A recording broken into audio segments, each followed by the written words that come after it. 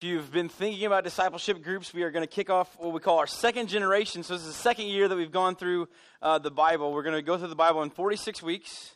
Yes, that is a lot. Okay, 46 weeks. If you were like Kristen on that video and you want to know more about God's Word, may I invite you? You still have time. Okay, still making the schedules for the groups and when they can meet and what they can do. And if you want to know some more information about meeting for a discipleship group, reading the Bible through in a year, you come and see me after church. And I know I've talked to some of you, many of you say, Matt, my schedule is just so nuts. I work a night, then I work a morning, and it's very difficult for me to meet with a group. Okay, I heard you. So we decided to do something that would fit your schedule. Ready? So with me doing this, those of you that have talked to me need to do this, okay? So what we're going to do is we're going to make our reading plans, okay? How we're going to do our reading. We're going to make those available in the lobby. So if you want to read along with us and stay on track with us where we're reading at per week, you'll have all of the verses all the books that we read, and you'll have a memory verse every week. You won't have to be responsible for going to a group, but you can read God's Word. Quite frankly, I think that there needs to be a lot more people in God's Word. So I'm not going to be up here this morning in between Christmas and New Year's. By the way, this is stereotypically the second hardest weekend to get people to come to church, so you should be applauded. Okay, you can't applaud yourself, so I applaud you. Okay, so here's the deal. The other one, we don't have evening services, but the other one you probably do know. It comes up in February, Super Bowl. Super Bowl is a very well not attended Sunday at church, but we have a lot of students that are here. We have a lot of students that are home on college. They're away. They're visiting family. They're traveling. I know that I traveled out of state this week, so I understand it. But here's the deal. I don't know the last time that you talked about this, but maybe Christmas in your house. Maybe you have kids. Maybe you don't have kids. But maybe your Christmas experience this year was just absolutely awesome, and that's fantastic. I'm not going to, as a pastor, this is one of the most difficult Sundays to actually give a message because there's a lot of people that you come in contact with either here in the 9 o'clock or the 11 o'clock or even listening online that did not have a great Christmas. There's a lot of people that have a lot of hurt. There's a lot of people that have a lot of pain. Maybe they feel loneliness. I felt, and I love my in-laws greatly, but there were times in this last week that I felt a little bit lonely. And I just saw you. I just want to say I love you, Clyde. We're going to, that's an important thing. At the very end of this message, I want to give you something at the end of the service today. Did you know that during Christmas time, it's not always good, and there's some bad, and there's some very hard times, and there's loneliness, and there's different things depression is a big one that we go through. I want to share with you something, and I want you to take this with a grain of salt if you need to. Ready? It doesn't matter whether you had the happiest of Christmas or you had the worst of Christmas. Based on your experience of Christmas, it doesn't affect the fact that God's Son did come. You can't change that. You can't change the fact that God sent His Son. Now, we're going to talk about being at the end of our service, we're going to have a special prayer service because in the last week, we have had a member of our church family involved in a very, very tragic accident. And it's really just a mix of a whole bunch of different things and emotions inside me. And I'm not even directly blood relation to these people, but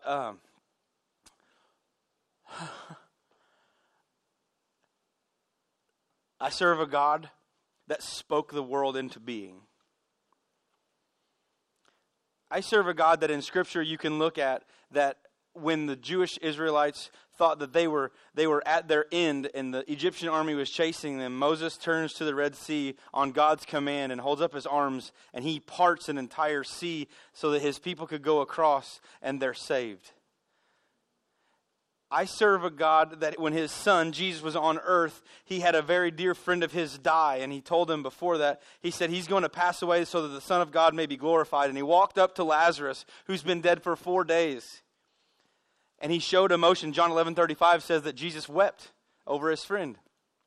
And He went and He said, "Come forth."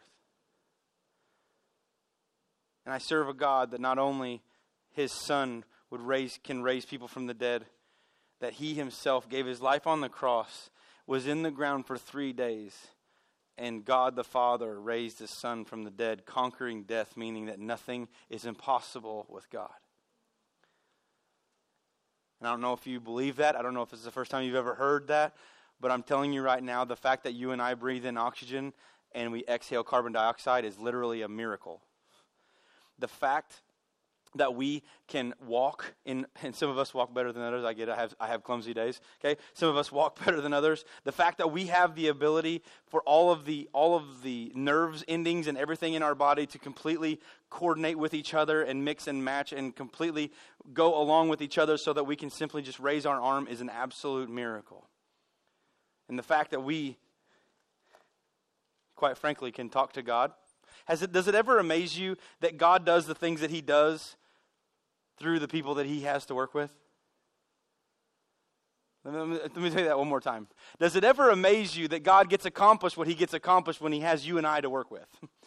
I know me, and you know you. And quite frankly, I'm not really batting 1,000 for 2019. I don't know about you. Maybe you're batting 1,000. You can't bat 1,000 without taking a bat, so you're not batting 1,000 for 2020. It's just a clean, fresh start. So we look at the new year. Now, I wrote down some New Year's resolutions that you may or may not have. Okay. Number one, I want to give you some some investment advice.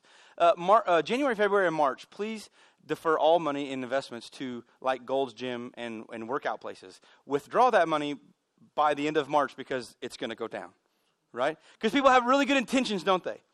You know what Americans are really good at? We're really good starters. I am going to get so buff. January 1, pumping iron. January 2nd through 4th, you're sore, like bad sore. You're like, I'm not going back to that gym. It made me so sore. Okay. And then on the 5th, you're like, okay, man, it's feeling good. Now, you get to about January 12th, and you go, my biceps have not grown to 20 inches yet. I think I'll stop. We're really good starters. Maybe you want to do better financially. Maybe you want to get out of debt. Maybe you want to join a gym and actually finish the year with your year membership. I know there's no one guilty in here of not doing that. Okay? Maybe you want to eat healthier. I did research. Anybody like? Now I'm telling you right now. I told you this last week. This is Matt's gospel truth. Reese's that are in shapes, not the cups. Reese's that are in shapes taste better because there's more peanut butter to chocolate proportion. Anybody believe me? Okay, good. These are my people. Now, listen to me. This is what I found out. Did you know that a Christmas Reese's tree, and an Easter egg, like a Reese's egg, has 4 grams of protein? So basically, it's like eating a protein shake before you go work out. You slam a half a bag of those babies and go live. I don't recommend doing that, okay? Yeah, it's amazing though. As you get older, it's like, do I want to eat that because it's going to spend like this many times or this much distance running or lifting, right? So this year, maybe you have a whole lot of different New Year's resolutions or goals. I remember thinking about the year. Can you believe it? Next year, in a few days, it's the year 2020. Now, I was born in 1980, and yes, if you can do simple math, I'll be 40 this year. Joy for you, I turned 40 on a Sunday. I can't wait for that to happen. Anyway, it's just a number, people. I'm just telling you right now. Now, listen. So but I remember growing up when I was younger. I used to think, man, 2020, I'll be like 40. And I used to think about that. But the only other things, now I was a kid that was raised on good cartoons. Anybody raised on good cartoons? G.I. Joe, Smurfs? Preferably, anybody like Scooby-Doo and the Jetsons? The Jetsons. Now, I don't think that anybody came to church in a car that went, if you did, it's not a good sign, okay? But the Jetsons had these flying cars, right? And I imagine in 2020 we had these flying cars and you know, we could teleport places. Man, that would be so cool. And as I dreamed about those things, about what it would be like in 2020 when I got older, or what science would do and how it would progress, it seems right now that, oh, by the way, anybody have a hoverboard? One of those things that you tip and like the kids have hoverboards? Okay, now I don't know about you, but that's not what I envision a hoverboard as, because I'm a Back to the Futures kid. A hoverboard is a skateboard with no wheels. Now, don't drive it over water. You get in trouble. Just talk to Michael J. Fox. Anyway, So I'm giving you a whole list of movies you need to watch for New Year's Eve, okay? So Back to the Future, yes, all of them. So we see all these things that maybe have not come to full fruition, and we can't have flying cars yet. And I know that there's stereotypes and prototypes and everything like this. But right across the street, the dealership beside Hardee's, currently they don't have any flying cars, I don't think. So one thing that I did notice that is the same, though, is whenever the year that I grew up, from the year that I was born, which was in 1980, to this coming year in 2020, the population of the earth the human population of the earth has consistently grown. There are more people that live on planet Earth than ever have at one time in the history of the world. Are you ready? There's one thing that hasn't changed from however long ago till right now. Never in the entire history of the planet Earth has there been an even better time to share the gospel of Jesus. There's more people that live on earth that don't know him every day. Okay, the fact that you have a good Christmas or a bad Christmas or a Happy New Year, or you sit in your, there's a thing on Facebook right now. I'm still deciding what I'm going to wear on my couch on New Year's Eve. I think that's funny. If you want to stay home, you stay home. Whatever you do, it does not change. However you live your life, it does not change the fact that Jesus did come so he could die, give his life for us. So I wonder maybe if we stepped into another thing of New Year's resolutions, but I wanted to be a little bit open with you. I wanted to share a little bit with you. One of my every year resolutions or goals is this, that by the end of 2020, I want to have a better relationship with Jesus Christ than I ever have in my entire life. Every year as a follower of Jesus, we should be pushing down on the accelerator of our faith and not on the brake. We should accelerate towards God. Now, what that means is this. Some of you know this. If you seek to increase and better your relationship with God, the more Satan doesn't like that, so the more things can happen. Some of us would rather not remember a whole lot about 2019.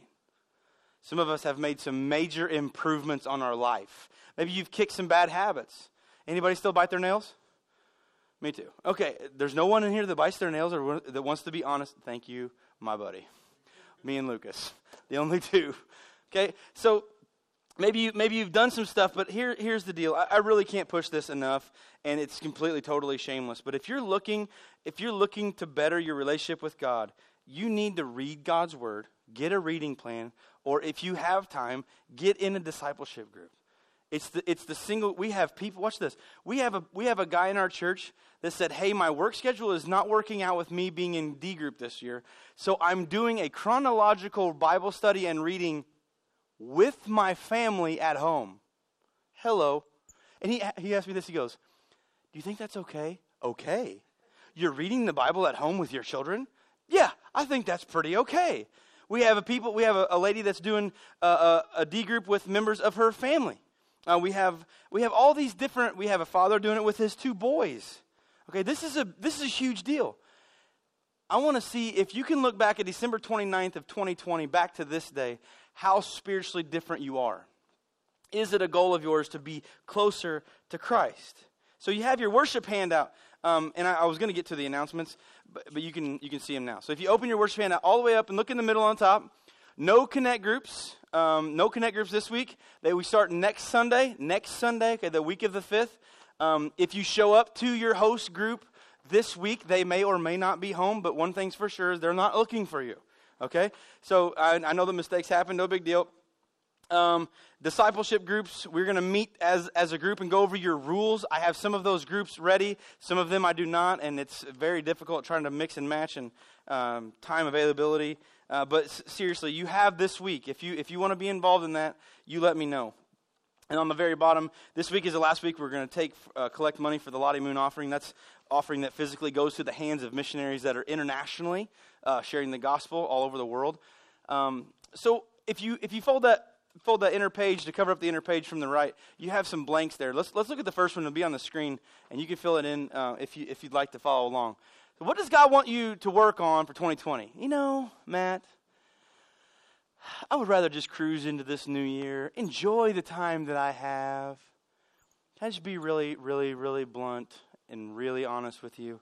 You don't know how much time that you have, and you don't know how important the message is that you have that you need to share. What does God want you to work on? Now, I am not, if something goes wrong with your vehicle, do not call me unless you want me to call someone else. Okay? But I am a big enough mechanic that I can tell you this. If your car or truck or vehicle of whatever you drove comes into the parking lot and it sounds like this, I would say, hey, you probably need to not drive anymore. We're almost at the extent of my mechanical knowledge already, okay? So I would say, hey, stop. What would you say? You'd say, well, I need to get that worked on. Okay, we fix things all the time. If the battery goes dead in your watch, it's crazy. Young people, they used to have batteries in watches. You didn't used to charge your watch. They had actually batteries. It's really wild. They used to have this thing called the mail system, where you would write a letter. It's crazy. The times have just changed. But we used to have things that we work on. If your car is broken and something's wrong, you take it to go work on, or you do it yourself if you are so inclined. The problem is we don't work on ourselves spiritually. We tend to go, hey, just kind of work on me just a little bit, God, just a little bit. The problem is when God works on us, He doesn't say, Matt, you did a pretty good job at that. He's not looking at just complimenting me all over the place. If you read God's word and you apply this word to your life, what it says is, oh, I need to work on that. Okay, we're not talking about carving off some love handles here. We're talking about God saying, hey, I don't like that in your life. Well, I'm sorry you feel that way. But sometimes we talk to God that way, don't we? God says, man, I really want you to work on this. Or sometimes God says something like this. Maybe He doesn't say this to you. Yes, He does. He says, hey, I really need you to work on your pride. To which I answer this way. Ready? I don't have a problem with my pride. Keep in mind, that response was prideful, thus meaning that I have pride. Okay? And we need to lay our stuff down. We need to be able to be worked on. It's a crazy thing when we ask God, when we pray to God, when we ask Him things, and we ask, hey, will you show me something I need to work on? If you've been married and you have a relationship with your spouse, and you ask them questions because you know that they're going to give you the right or the correct, not the answer that you want. For instance, if I ask Mary, hey, my wardrobe consists of about 3 colors, like blue, black, and gray. Okay, whatever. But so most of the time I can generally match. But if I come in and I have something hideous on that does not match, and I ask my wife, hey, babe, does this look okay? If she doesn't think it looks okay, she's not going to say yes. She'll say, no, you look awful. Change that, okay? The problem is we don't take criticism well. Anybody here? I want to show you something. In your job, if you are assessed or if you are observed, as far as a chart goes of how you're doing your job, how many of you just get really excited about that when it happens? No one. So here's the deal. Especially, what if we just schedule that for every Monday? You just get a weekly observation. Heck no. Nobody wants that. But watch. God is not in the business of saying, you can't do this. He's saying, Matt, I want to help you do your job with the gifts that I've given you to do it to the best of your ability so that I can get the glory. But the problem is, I don't want God to work on my stuff because of the next blank. Look at that with me. What are some things that God is dealing with you to change? This bottom word that's underlined that you have to fill in is literally referred to as a 6-letter Christian cuss word. Nobody likes change. I can take you to churches that I've been in my life and attended when my dad was serving. And I can take you to the pew, and I'm telling you, I can take you to the exact butt grooves of where people sat. The fact of the matter is, I haven't been in some of these churches for 15 and 20 years, and if those people are still alive, I can tell you exactly where they sit. Now, because you sit in the same seat here at Connection, that's not a big deal, okay? But sometimes we just change it up and move around. But I'm telling you, people do not like change. We don't like change sometimes. If it alters what we really want and what we want to do, and it affects our wants, then that's a problem. But look at this. What are some things that God is dealing with you to change? Well, God's not dealing with me with anything. Yes, He is. If you are a follower of Jesus Christ, your life is not your own. God wants you to change that life, to be able to shape you in the manner that He can make you the most effective piece, that He can plug you into a giant puzzle to glorify Him and further His kingdom. That's what He wants to do. The problem is, I know some of you are just first time to Connection, and you're like, holy cow, this guy doesn't have shoes on, and he's telling me that Americans are spoiled brats. Yeah, I am. American Christians are spoiled. Totally spoiled. And we want to do this. God says, Matt, I want you to change. And we do this. Now, your kids get in trouble when they say that to you. If you don't think so, just the next time you ask your kid to do something, just tell them it's okay to turn around and tell you no. Some of us would have an aneurysm if that happened. Okay? We turn into little adolescent, immature people when God says, I need you to change this. And we go, no. Nope. And we do. We answer just like that. What is God dealing with you to change? Do you have a bad habit? Listen, one of these days, I told the 9 o'clock service this. I'm going to make a box. This is going to be really cool. It's going to be totally anonymous. We're going to deal about habits and stuff like that coming up in this year. And I would like everybody to put into this box, totally anonymously, the habits that they've beaten and kicked. Smoking, chewing, drinking, drugs, whatever. But it's amazing that we do this. We say, God, I'm just right here, and I'm just like feeling so bad, and I haven't really done anything, and I need you to just do this for me because I'm a spoiled brat, and I don't want to do anything. The problem is we're looking to the future, but sometimes if we're waiting on the future of what God wants us to do, what we need to do is stop. We need to turn around, not go back or not glorify the past, but look from where we came from. I can tell you right now that some of you, many of you, if not all of us, are different people than we were 5 years ago. And I'm going to tell you that right now, for me and for you probably, that's a good thing spiritually. If you've not made improvements, then something's wrong. And listen, I'm just going to say this. It's not God that's changed. Well, I don't like that because that means that I've changed. Well, yeah, that's why God wants to change you again. Okay? Connection's growing. Well, no, it's not. We just have these attendances that go up and down, and sometimes I'm at 11, sometimes I'm at 9, and sometimes I'm in Arkansas. Okay, fine. That's fine. But Connection is growing over the last 12 years because we started with about 47 in a gym. 12 years. Growing to an attendance that often bumps over 200. And some of you were so patient with me. I knew 4 chords on a guitar, and you didn't even have cool screens to read lyrics off. You had pieces of paper. It was horrible. It was. It was what we had, right? It was what we had, but it was not ideal. It was not awesome. So what we did is we got the things, we said, God, you change us, you move us, you manipulate us into the people that you want us to be, to be magnetic to the people that you want us to be, and we will be patient, and we will do with what you give us, what you want us to do. And there are more people here today. There's more people that have found Jesus in 12 years. Listen, we've had over 70 people. 70 people. 70 people that have joined this congregation as a member of our church in the last 5 years. 5 years. 70 people.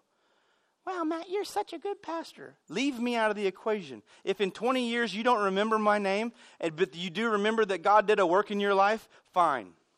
It's not about me.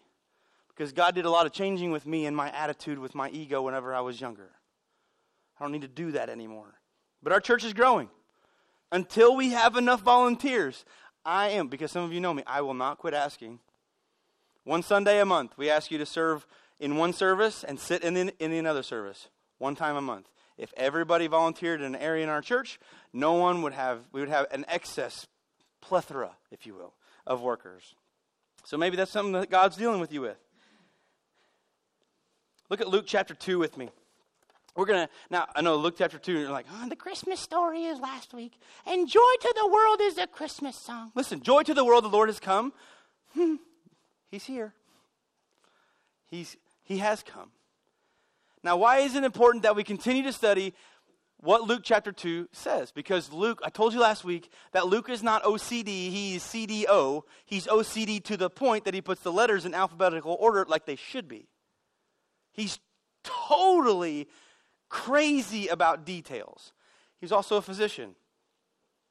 I would have found it very, very interesting to hear a conversation between a physician and Mary having a child without being intimate with another human. Luke would have been able to interview the shepherds. He interviewed Mary. He interviewed Joseph. Probably when this was written, Joseph had already passed away. See, people tell me the Bible is boring. That's just because you haven't looked. Now, 8 days later, in verse 21, 8 days later, so Jesus is born 8 days later. When the baby was circumcised, he was named Jesus, and he was given the name he was given by the angel even before he was conceived. Now, we see all these different things. I just want you to memorize, I just want you to know this. Mary and Joseph were parents that were following the law to the T. Jesus did not come to do away with the law, but he came to fulfill it. And that means that everything that was required of him by the law, he did. Everything. He satisfied everything. So they followed these laws of dedication.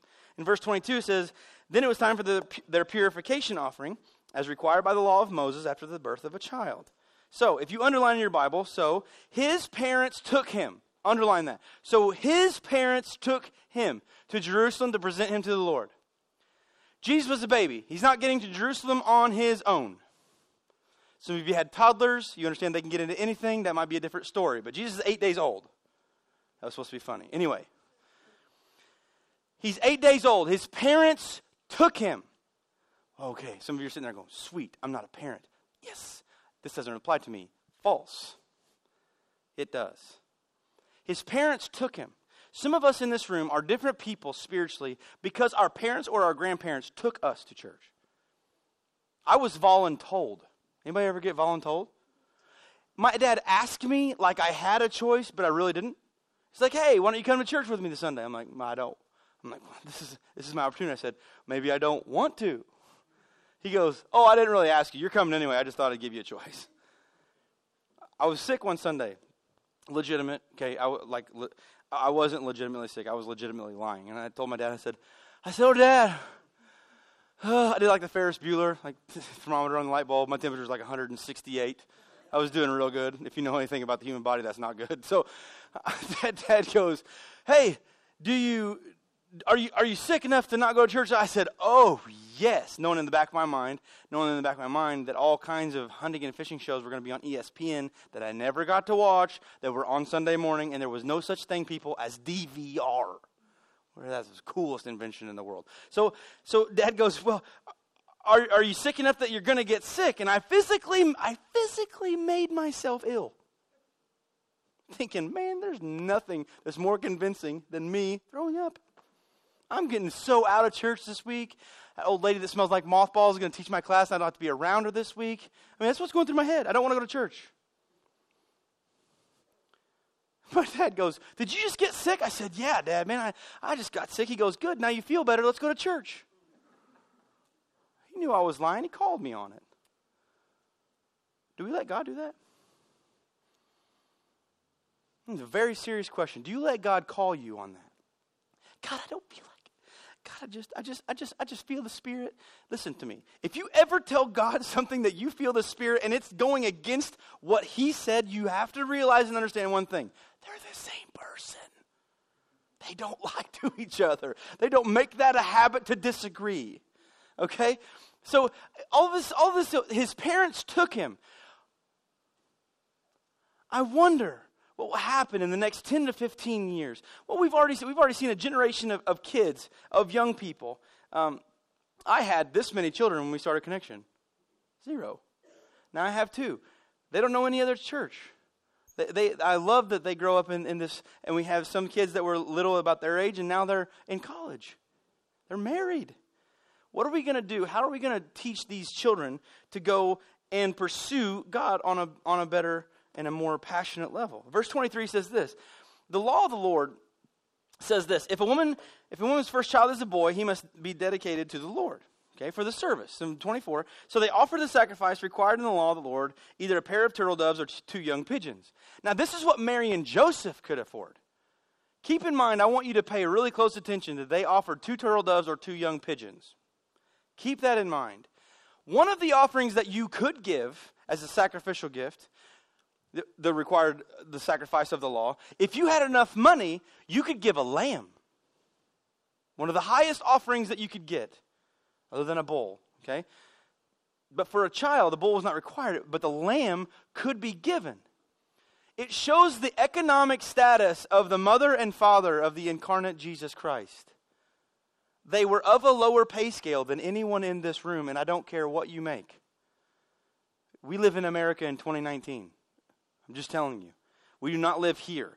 They're a very, very, very humble gift. That God did not see status, God looks at the heart. I was asked this morning in between services. Matt, do you think Mary was the first person that God asked to have Jesus to be her baby?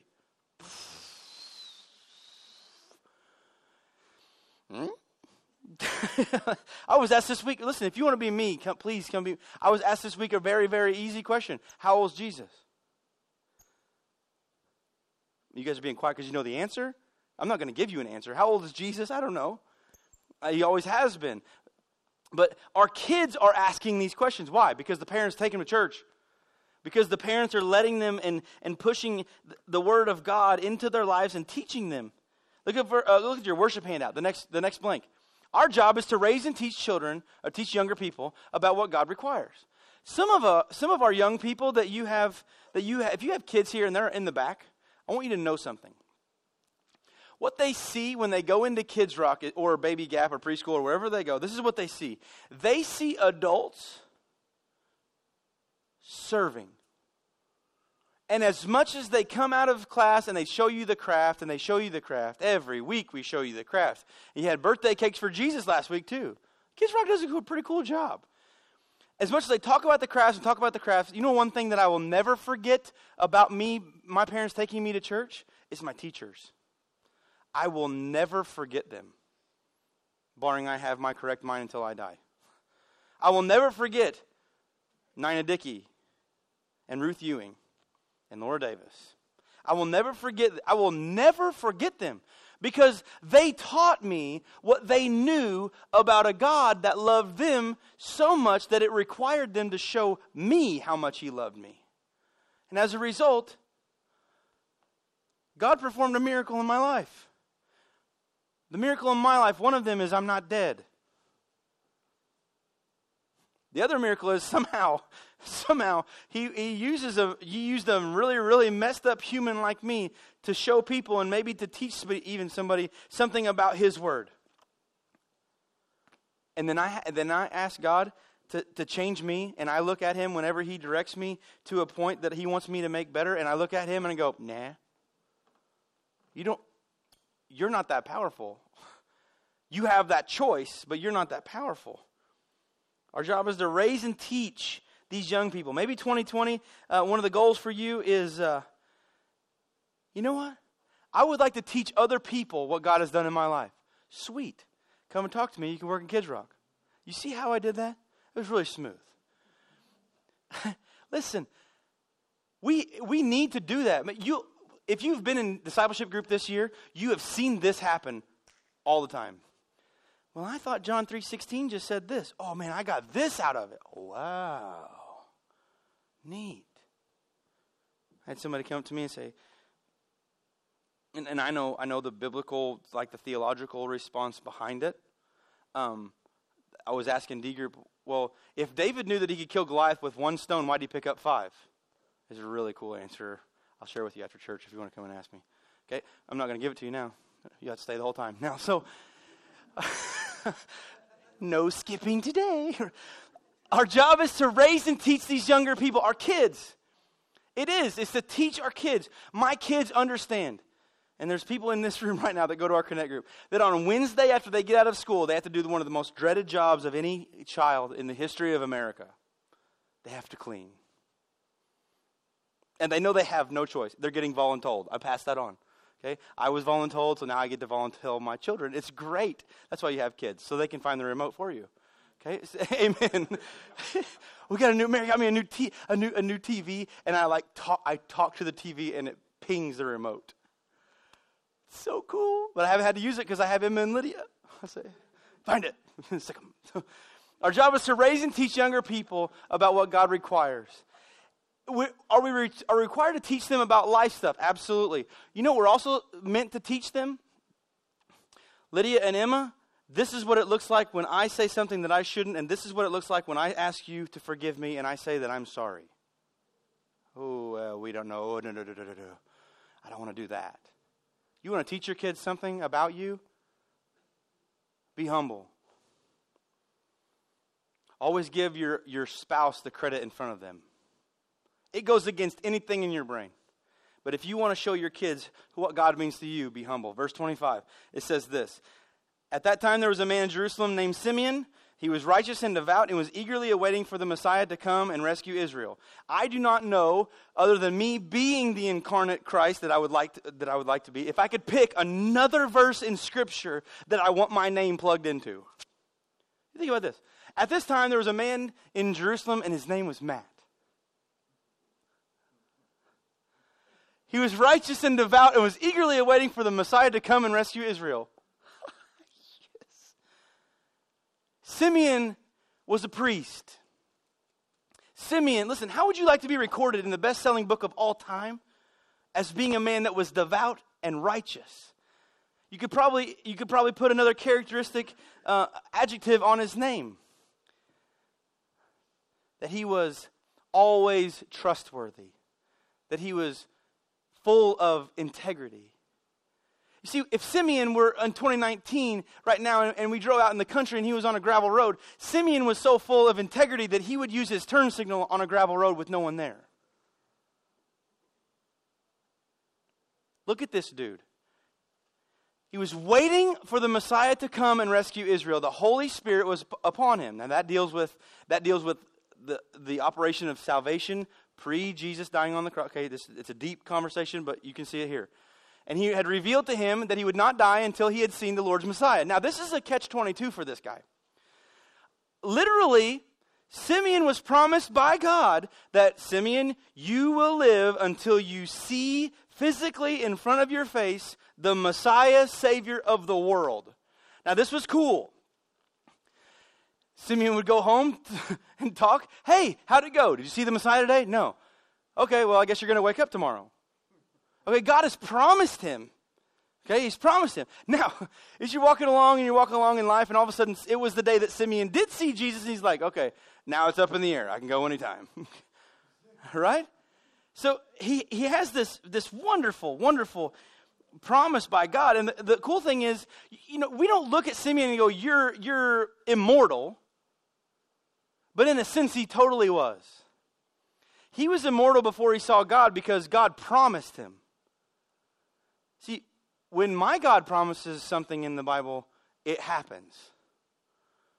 When he said that he would never flood the earth again, this spring we thought it was getting close, but it didn't happen. He hasn't. When he said that he will never leave us or forsake us, I have physically felt that presence and heard other people talk about that presence, that he is with them, even in circumstances where he should absolutely not be. Or they should have the thinking to share the gospel when their world is falling apart.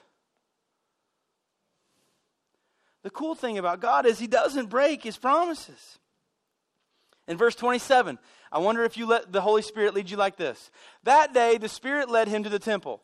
This is Simeon. Now, I wonder, do you need to work on Simeon, like Simeon, and allow the Holy Spirit to move you and to lead you? This is where it gets difficult. God, I don't want to do that. I don't want to serve in Kids Rock.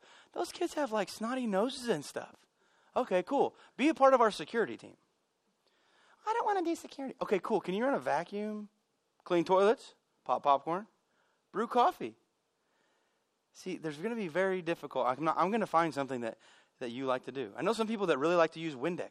Hey, we have a job for you. Would you let the Spirit lead you in 2020, more in your life? Mary and I always have one of the same goals is in 2020, we want to spiritually grow. We want to also give more. We want to give financially. We want to give more with our time, and we want to give more so we can further the kingdom of God. And you know what that happens? You know what that looks like? I'll be really honest. Take an open look at my life. You know what that looks like for me when I give more? I'm around them less. I'm being for real here. I'm just being open with you. When you say more to do, yes, God, let me move, you are not going to experience the same comforts that you do when you say no. It doesn't happen. Okay? So when Mary and Joseph came to present the baby Jesus to the Lord as the law required, Simeon was there. Do you know why he was there? Because he let the Holy Spirit lead him there. Think if he hadn't that day. Simeon would still be alive. Man, that would stink. You could never die. I'm just kidding. He allowed the Holy Spirit to lead him. And in the story, Simeon was there because he allowed the Spirit to lead him. He took the child in his arms and he praised God saying, look at this verse. Look at this. Yeah, verse 29. Sovereign Lord, now let your servant die in peace as you have promised. I have seen your salvation, which you have prepared for all people. In 2020, Connection will still remain a church that is welcome for all people. I don't care if you're green, purple, you have polka dotted hair, you don't have hair, it's going away hair. I don't care. I don't care if you have feet. I don't care if you have shoes. I don't care if you wear sandals. I don't care if you like Crocs or hate Crocs. It still doesn't affect the fact that I love you. I don't care what you drive. I don't care what's in your bank account. But when you say that Connection is a church for all people, that's exactly why Jesus came. It's for all people. Well, I don't necessarily like what they like. It's not for you to decide. Love them. But I think they stink. Love them. Well, I wouldn't sit beside them in a restaurant. Would they sit beside you? For your arrogant attitude? We are called to love all people. Look at verse 32. Look at these things. He's a light to reveal God to the nations, all people. And he is the glory of your people, Israel. 33. Jesus' parents were amazed. How in the world do you amaze Joseph and Mary? They have seen an angel, each a piece separately. Don't be afraid, angels. The shepherds come. Hey, this is that kid that was born. Wow, we didn't give you our address. And all the things that the shepherds have seen. Amazement after amazement after amazement. And when Simeon says these words about what Jesus is going to be, his parents were amazed at what was being said about him. I wonder if people are amazed by the things that you say about God. Do you need to work on that for 2020? Does your life need to just expel everything and show everybody what God has done for you? In verse 34, then Simeon blessed him, and he said to Mary, the baby's mother, this child is destined to cause many in Israel to fall. There are some people that weren't willing to change. There were religious leaders that had to take a back seat to Jesus. And look he goes on. And many others to rise. It was the lady at the well that had been married 5 times, had committed adultery. And Jesus forgave her of her sins, and she ran back to the very people that called her all those names and said, you've got to come meet this guy that changed my life. Many will oppose him. As he has been sent as a sign from God, many will oppose him. His own people rejected him. As a result, the deepest thoughts of many hearts will be revealed, and a sword will pierce your very soul. The deepest thoughts of many hearts will be revealed. When the Jewish leaders brought the lady that it was caught in the act of adultery, probably wrapped in bed sheets, caught in the act in the Bible doesn't mean anything different than that. Threw in front of Jesus and said, what does the law say to do? The law said to stone her. Jesus said, I don't condemn you. He gets up, he gets on one knee, and he starts writing. Speaking of your heart's deepest things revealed, can you imagine being one of those people that threw that lady in front, and Jesus all of a sudden, even 2019, Jesus comes to your house and outside in your yard, he uses Roundup and he spells out all the sins that you've ever committed in your front yard. I guarantee you would have a tractor blade there today erasing it. Everything will be revealed. Nothing can hide from him. Look at the last blank. This new year is upon us. What changes in your spiritual life does God want you to make? Listen, I'm telling you right now, if in 10 years you go, you know what? I went to that church that one Sunday, that guy had no shoes on and they served popcorn. I forget his name, but that day I understood how much God loves me. I don't give a new truck if you remember my name. I don't care how much. I don't care how much you forget about this guy. Well, did he have shoes on or not? Well, I don't know. I don't care. That doesn't matter. What matters is, do you know that this happened so that the cross could happen, so that God could raise him from the dead, so we could make changes in our spiritual life to grow closer to him? So this new year is upon us. Now, I want to say something really, really quick, and then I'm going to ask you to do something that's way out of your comfort zone, and some of you won't want to do it, and that's totally fine. We've had a tragic accident in our church this week, and many of you know what that is. Hey, Zinni, you gotta bring that. We've had a tragic accident in our church. And I'll share a little bit about this. We are not going to pray over a blanket because this is material. This is a material item. Okay, total material. We're gonna instead of praying over that, we're gonna ask the God that spoke creation into being to heal and to have a miracle in Ella's life and in my friend Melissa's life. Melissa is my friend that I taught with at Summersville. She teaches up at Field Grade School right now. She was diagnosed with triple negative and some type of breast cancer, and without a miracle from God, she will not live. She's a believer. I asked her, I said, hey, if I just be really general, could we pray for you as a church? She goes, general? She goes, listen to me. I know who Jesus Christ is. You tell him my name, who I'm married to. By the way, she's seen her husband come to Christ over the last few years. She said, I'm not afraid of dying, but I refuse to believe that God can't cure me. So we're going to ask God to do that. She's a great lady. But I want to show you this. I went to the hospital to see Ella yesterday, and her room is decked out with Frozen. Upside down.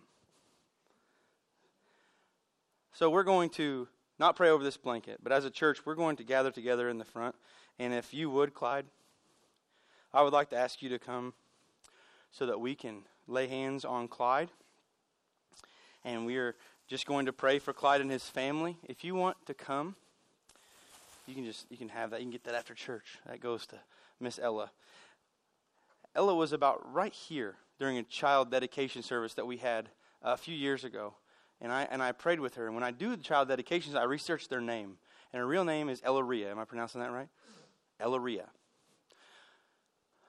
You want to take a stab at what the translation is on Ella Ria? It means miracle.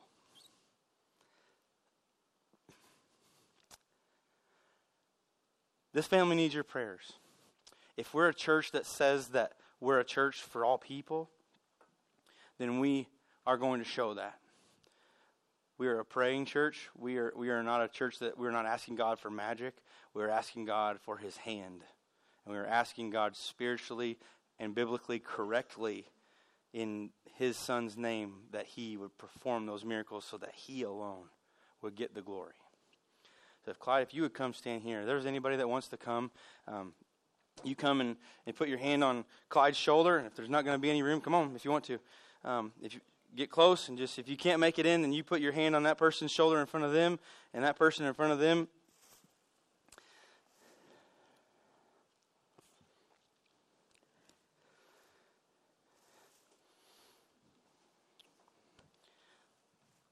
So Zach, I want you to pray for Ella.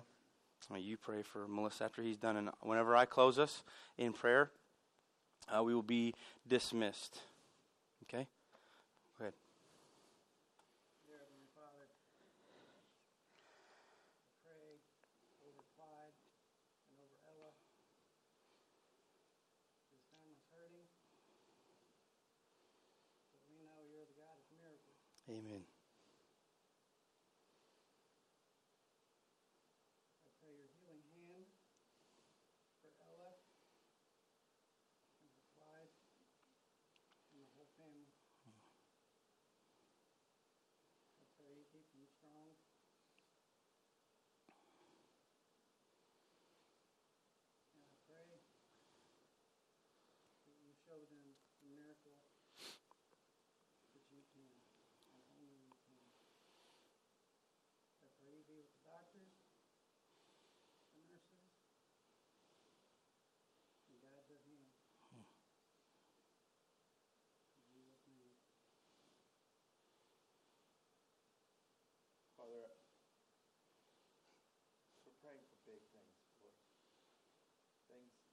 that only you can do. Lord, we pray for Melissa that you do things that will grow the people around her closer to you, and that you will cure her, Lord. You know you can do this. You can do all things.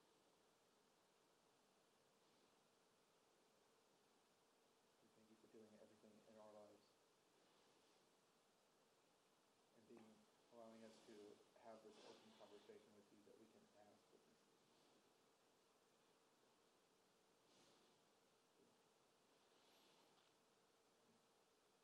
God, we love you. We lift Ella and Melissa and their families up to you, God, and we know that you are a God of miracles. You are the God that can. And God, I ask when the doctors say that they can't, help these families to understand that the doctors don't have the final word, you do. God, I do pray in Jesus' name that you would provide a healing in Ella and Melissa. God, that so that you might receive the glory. God, that doctors would just be flabbergasted at what you've done with the sheets and the grafts and the tumors or the other things that they think are just in the way. God, that you just do away with them. You are a physician. We believe in you, God. We know that you can. We ask these things in Jesus' name. Amen. You are dismissed.